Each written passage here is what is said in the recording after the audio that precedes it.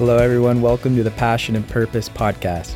We're about to jump into 2 episodes that were recorded for Antioch Indy's Young Adults podcast. The content was so good, we had to share it with you here. We hope these conversations between Jimmy Cyber and Andrew Zanacco help you to live the life that God has called us to. Again, thank you for joining us for today's episode. Let's jump in.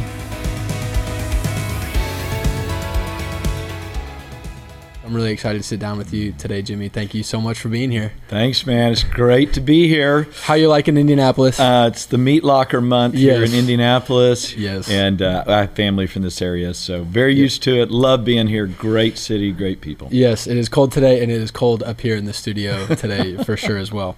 So Jimmy lives in Waco, Texas. He is the founder and leader of the Antioch movement of churches. So we'll kind of go into that. And if you've been listening to the podcast, we've had a lot of leaders of organizations, and I'm excited to talk to you just what you've learned about organizational leadership and personal things along the way. But a big part of what you've done for the last 30 years is invest in and mentor young adults from college, young adults, and that's been a huge part of what you do. So you started, we'll just do some context stuff and then we'll kind of just want to introduce you to everybody. So you were a college pastor for a while, then planted a church out of that church. Now out of that church, there's now how many churches in the States? 38? In the States, now there's 45. Oh, 45. Yeah. I'm way behind. Yeah, you are, Yeah, man. wow. 45 churches in the U.S. And then how many teams around the world? There's 90 right now. There'll be 100 by the end of next year. And about how many countries represented there? 45 countries. Awesome. So that's all come from the kind of Antioch movement that as we call it, network of churches. So really, really fun to be a part of it personally here in my role in our church, but just excited to talk about that. So kind of getting into questions for you now. Yeah, great. I want to start with kind of a big question, and then maybe we'll rewind to some background on you even. But you've been leading, mentoring, investing in, developing young adults for 30 something years. 33 years, yeah. First thing that comes to your mind on on a key that you've seen that has helped people develop into the adults that they're called to be, and the difference between them and people who have maybe gotten derailed by things along the way. Yeah, all of life comes down to personal ownership. Right, there has to be a point where I'm taking responsibility for my own life. I was listening to someone the other day, not even they're not a believer, but they were talking about their past and all the brokenness of their past, and they said, I've just decided that I'm not going to let my parents shape my future. And they were talking about the pain of their past. Right. Or I'm not going to let my rejection experiences kind of determine my future. And I know we're jumping in pretty deep and heavy here, but that point where you say, hey, God made me, God has a plan for my life, I need to take responsibility and ownership for that, is the turning point for whatever life has for you. Whether that's, hey, where do I need to work and how do I need to make a living, to what am I gifted to do, to who are the relationships I choose, to, hey, am I making poor choices or good choices? In the end, no matter what anybody thinks, God created us with a will, and where you direct that will begins to determine your future and your life. And so as soon as somebody can kind of wake up to that, is when things start shifting for good. Yes. And you start leaving kind of all the youthfulness behind that really is not that helpful. Yes. That's so good. Okay, I love that you brought that up, and it is big and deep, but we want to add value to people. We're not trying to waste anybody's time, so I think that's so powerful. So I want to dig into that. I think that goes perfectly into just some of your own background, knowing a lot of your story. Obviously, you being a pastor and leader, me being a pastor and leader, people just assume that you come from a different cloth, and like everything's been perfect, and so here we are. That personal ownership thing, just knowing you and knowing your background, I mean, that's a massive, that it's not just a theory you're spouting. That's also the story of your life is being somebody who grew into personal responsibility and really making a lot of decisions along the way to not let the past decide the future for you. So let's just go into your life a little bit. Where'd you come from? A little bit of family background, even just the basics of the home you grew up in, mom, dad, siblings. What was it like? Sure. So just for a little bit of context, I grew up in Texas, a place called Beaumont, Texas, which is kind of where all the oil refineries are down near Houston. But my family was all from the East Coast, so we kind of had I always said my mom was an East Coast English teacher that wouldn't allow us to say ain't and fixin' and kind of all the local Southeast Texas stuff. So I grew up in a kind of both worlds, right? But the bigger thing for all of us was we had a very dysfunctional home. My mom's dad left during the Great Depression. She was left as a 7-year-old to take care of her 2 younger siblings. Her mom worked 3 jobs. She had rejection and bitterness, and met my dad hoping to get out of all that. And the past just follows you. And the way I like to say it is this: I finally began to understand my mom hurt us just because she was hurt. She just never resolved the pain of her life, and so it just came out in every direction. So it was a wild place living at our house and a little bit crazy. But the big turning point was when I began to, in high school, I began to ask this simple question: I wonder if God's real.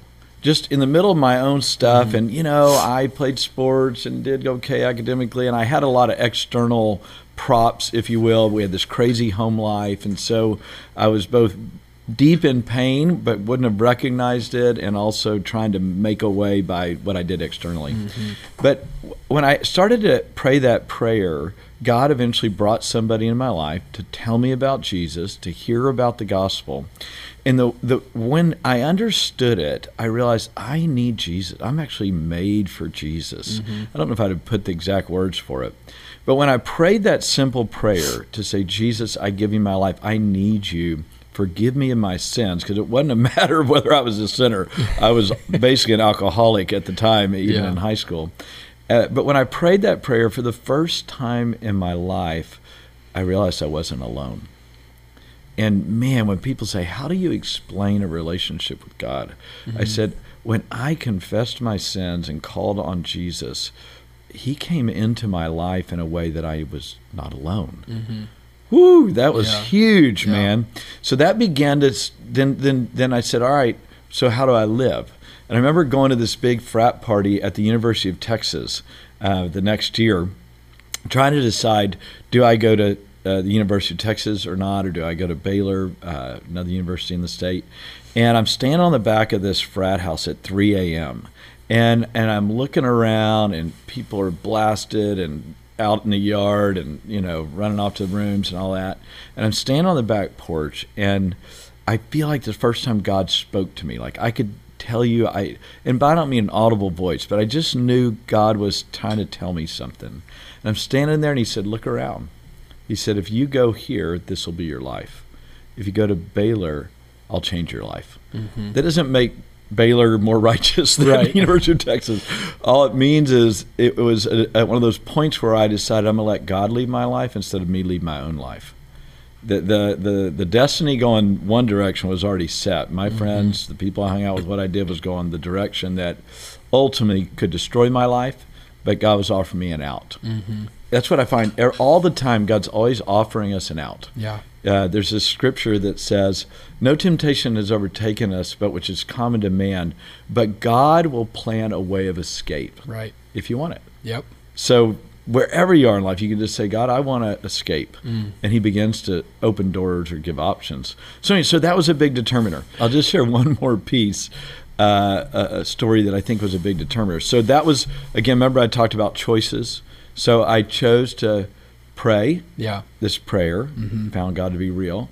I chose to walk away from partying, not just because it was bad, but because God was offering me another choice. And I went with this choice. And then I get to Baylor, and God begins to do good things and begin to learn a lot and all that good stuff. But what really happened was I realized that the biggest shadow in my life was Mom. All of us were bitter at her. She had abused us physically, would be out of control, do crazy stuff. And I remember reading through the scriptures and Jesus saying that we're to forgive even our enemies. And if you don't forgive, he says, I won't forgive you. That doesn't mean that we can't be saved from our sins. It just means it blocks the grace of God. If Jesus forgave us, we must forgive others so that there's no block in our walk with God and walk with other people. And I realized that literally, like, I had a picture in my mind of like a cord holding me and Mom together. And my own bitterness was holding me captive to my own anger and frustrations and struggles. And I needed to cut that cord. Mm-hmm. So I remember going to her and saying, Mom, I want you to forgive me. And I didn't tell her all the bad stuff she had done. I asked her to forgive me for the times I had said, I hated you. I want nothing to do with you. You ruined my life. All those terrible things that you say as a kid or whatever. Yeah.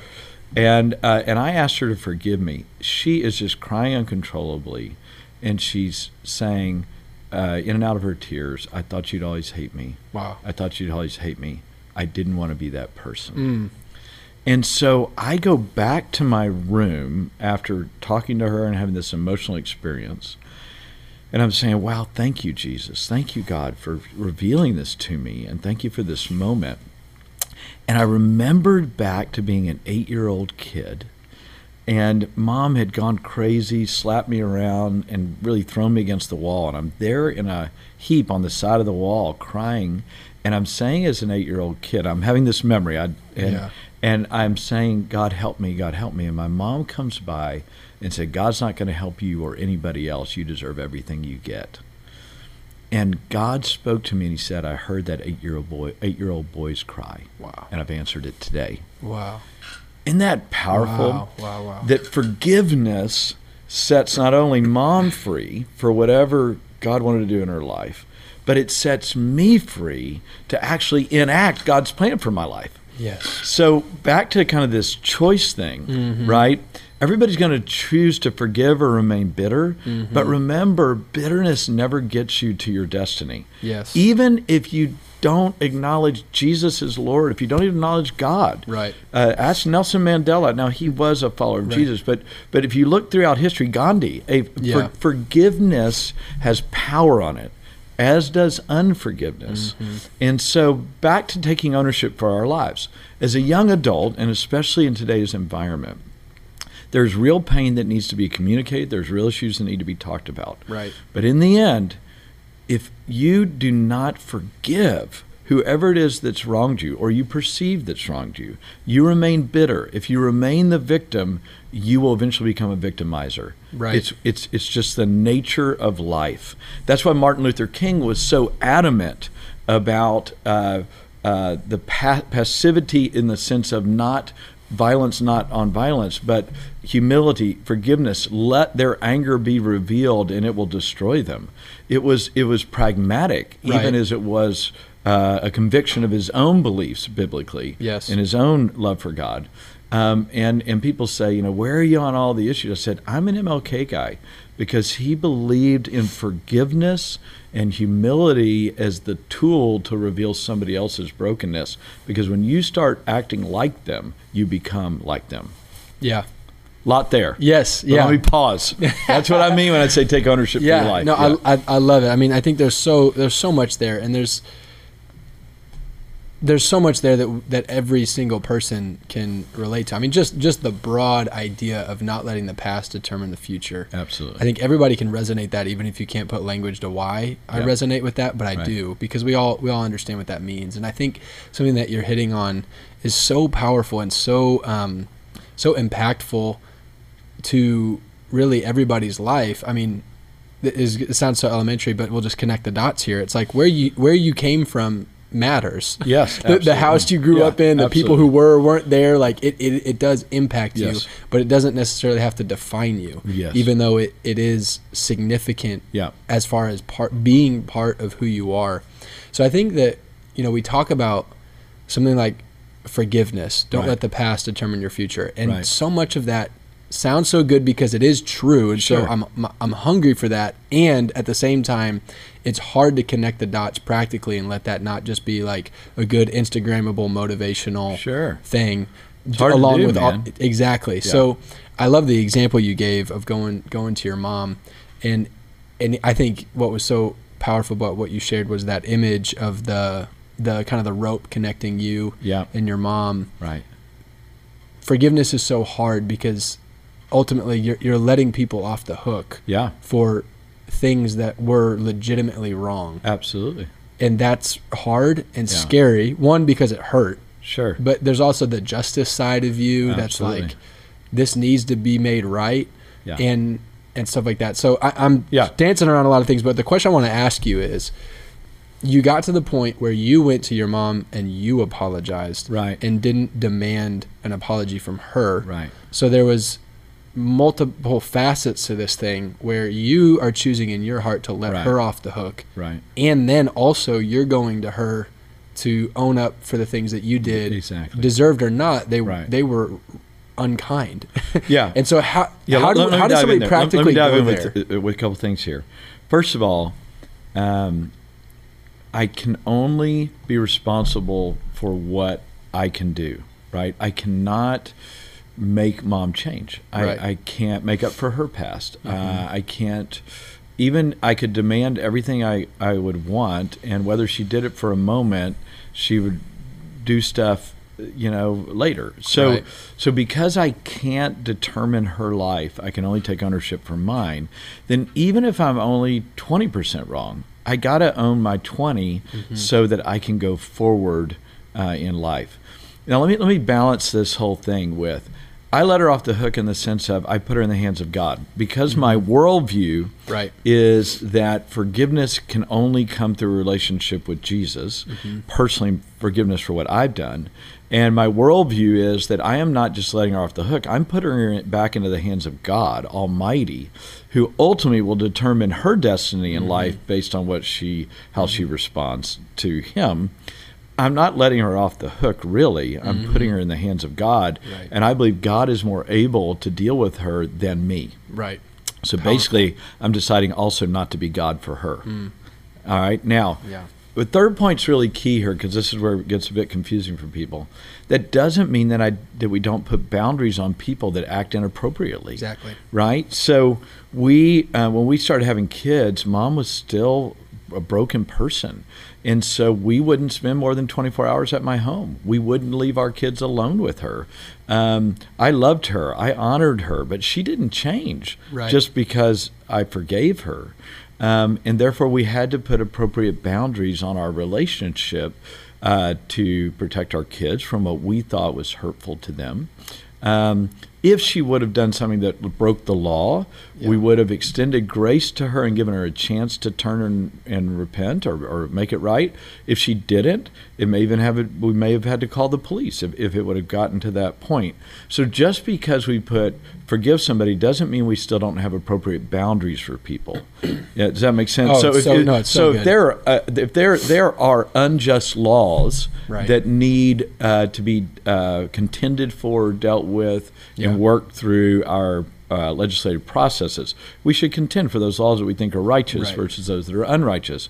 But when we go into bitterness and unforgiveness as a tool to get there, we'll end up being just like them. And even if you get your way, there's so much brokenness that it multiplies out, it'll show up in another way.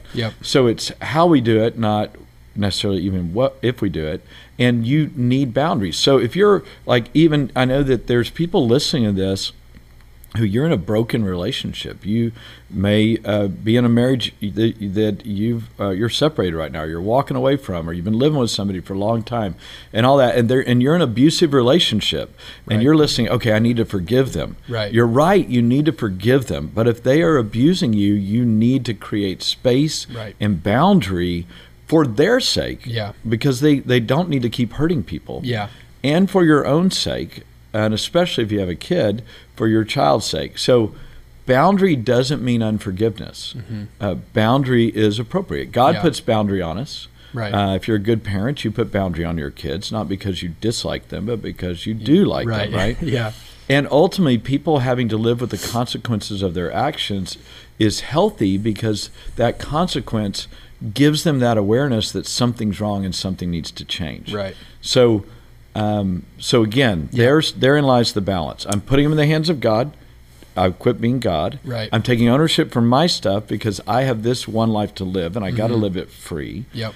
And appropriately so, I'm putting boundaries on people that are hurting others, even if they're as well as myself, in order that they might find a new path and a new way. Right. Yeah. The way I heard my dad actually said one time, he said that forgiveness and reconciliation aren't the same thing. Yeah. And I think there's a difference between forgiveness and relationship. Yep. Like just because I forgive you doesn't mean we're in relationship. Yeah. Just because I forgive you doesn't mean everything's reconciled. Sure. Those are wholly separate things, but there's that heart issue of that putting hands of God. I'm letting go of them. It's the deal is if you wake up every day with that person on your mind, right, or you're trying to prove something, or you're trying to get back at somebody, or you find yourself wishing evil of somebody, the scripture says, pray for your enemies and bless them. Yep. Yeah, forgive and release. That those issues have to happen. Yeah. So again, that doesn't mean that we feel great every day, right? But we have to declare it and release them. There's every a day. Starting point. Yeah. So absolutely. I want to take this everything we're talking about. We're talking about kind of some 30,000 foot level type of stuff. I mean, some obviously really practical things, but zoom in a little bit to just this idea of choosing who you surround yourself with. Yeah, absolutely. Because you mentioned it about that night at UT. Right. Who are you going to surround yourself with? Right. We're talking about it with forgiveness, relationship, reconciliation, detaching from your past in certain areas, boundaries. I mean, we're hitting on a lot of different things here. Yeah. So you told your story of change started to happen in your life 1920, right? Yep. 18, 19, 20. 18, 19. Okay, so that initiates lots of changes along the way. So just even some practical things. How do you coach and encourage young adults who it is such a life stage of deciding what direction am I going? Yeah. On how do you pick who to surround yourself with? Because even when you forgive people, it doesn't mean we're friends with everybody. You chose to not go to UT to be around certain influences. Not that they weren't somewhere else. I mean, you get what I'm saying. Yeah. But just some thoughts on setting trajectory for who we surround ourselves with. I would say this to anybody, right, that's listening, believer or not, is the book of Proverbs really is is the wisdom of the ages and the wisdom of God. Many of our phrases come from the book of Proverbs, even in our culture, that you may not be aware of. Right. And the book of Proverbs affirms over and over again that bad company corrupts and good company builds up. That's a paraphrase of several passages. And that we have a need to be around the people that we feel are going to take us where we want to go in our hearts and our attitudes and our lives, and we need to keep distance from those who walk another way. So simply put, everybody needs community, and everybody's made for community. Yeah. But your community is going to shape your destiny. Bad company corrupts good morals. So for me, there's kind of key factors. I want to be around people that love Jesus, not just talk about Jesus, not just say he loves the Lord, but I just live a reprobate life. I mean, I want to be around people that love Jesus because I know that we can talk about the same thing. I want to be around people that have humility and not arrogance. There's a scripture that says God is opposed to the proud, but gives grace to the humble. I want to be around humble people because I want grace. Yeah. I don't want resistance from God. And so people love Jesus, people are humble, and people that want to stick it out together, that don't want to pull out because somebody did something, that don't throw temper tantrums and walk away from each other. Not to get off here a little, but not off, I'm not going to get off, but to go a little direction here. Here's what people say when it comes to Christ-centered community or godly community. When people get upset, and let's say you're in a small group and you get upset, things aren't going your way, or somebody rejected you or didn't do something right, is people say, well, I just need to take a little break from the God thing, or I just need to take a little break from community. And here's what I've seen 33 years, okay? If you say, I'm going to take a break, if you pull back, you will pull out. Right. And if you pull out, you'll get picked off. Yep. That's how it works, right? Jesus often talks about him being the good shepherd and us being sheep, right? And sheep move in herds. But in most cultures of the world where there are wolves, where that is the enemy, remember, sheep and wolves travel together. The wolves are really patient. They just follow the herd until a sheep decides they're going to go their own way. They know better than the shepherd. I'm going to go eat over here, or I'm tired of these other sheep bumping around. I'm going to pull away. And when the wolf just waits for somebody to pull out of community, and then they just get destroyed. So even just practical wisdom says, stay with the shepherd, Jesus. Stay with a healthy herd, a healthy community. And when you're bumping around and you're frustrated and somebody ate your grass or drank your water or whatever, instead of pulling out, you stay in. Right? Because the community itself is what is strengthening.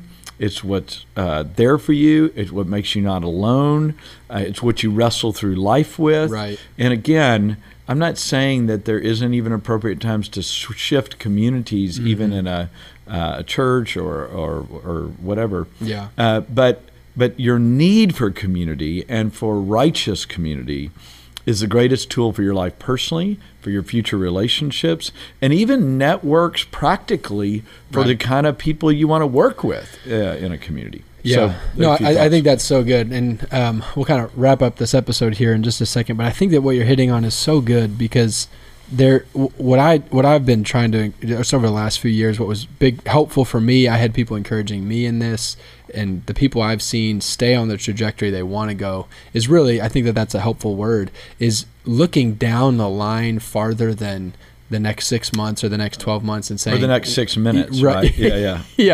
What's the trajectory I want of my life? And looking at individuals, communities, whatever, with that perspective in choosing who am I gonna follow, surround myself, who are the influences going to be, because they like the people who are around you. I mean, everybody says it because it's true. They really do define so much of who you are, who you become, and where you go. And I think right now there's so much. We talk about this almost every episode, but there's so much tension in these 18 to 20s, through your 20s of you feel like you have to have all the answers now, everything figured out now, and so it's so easy to just chase flashy things. Oh my goodness. You're 23 and there's a 26-year-old who has something in life that you want, and so you just latch onto that person, and it's well, maybe that one thing was fine, but it's not the thing.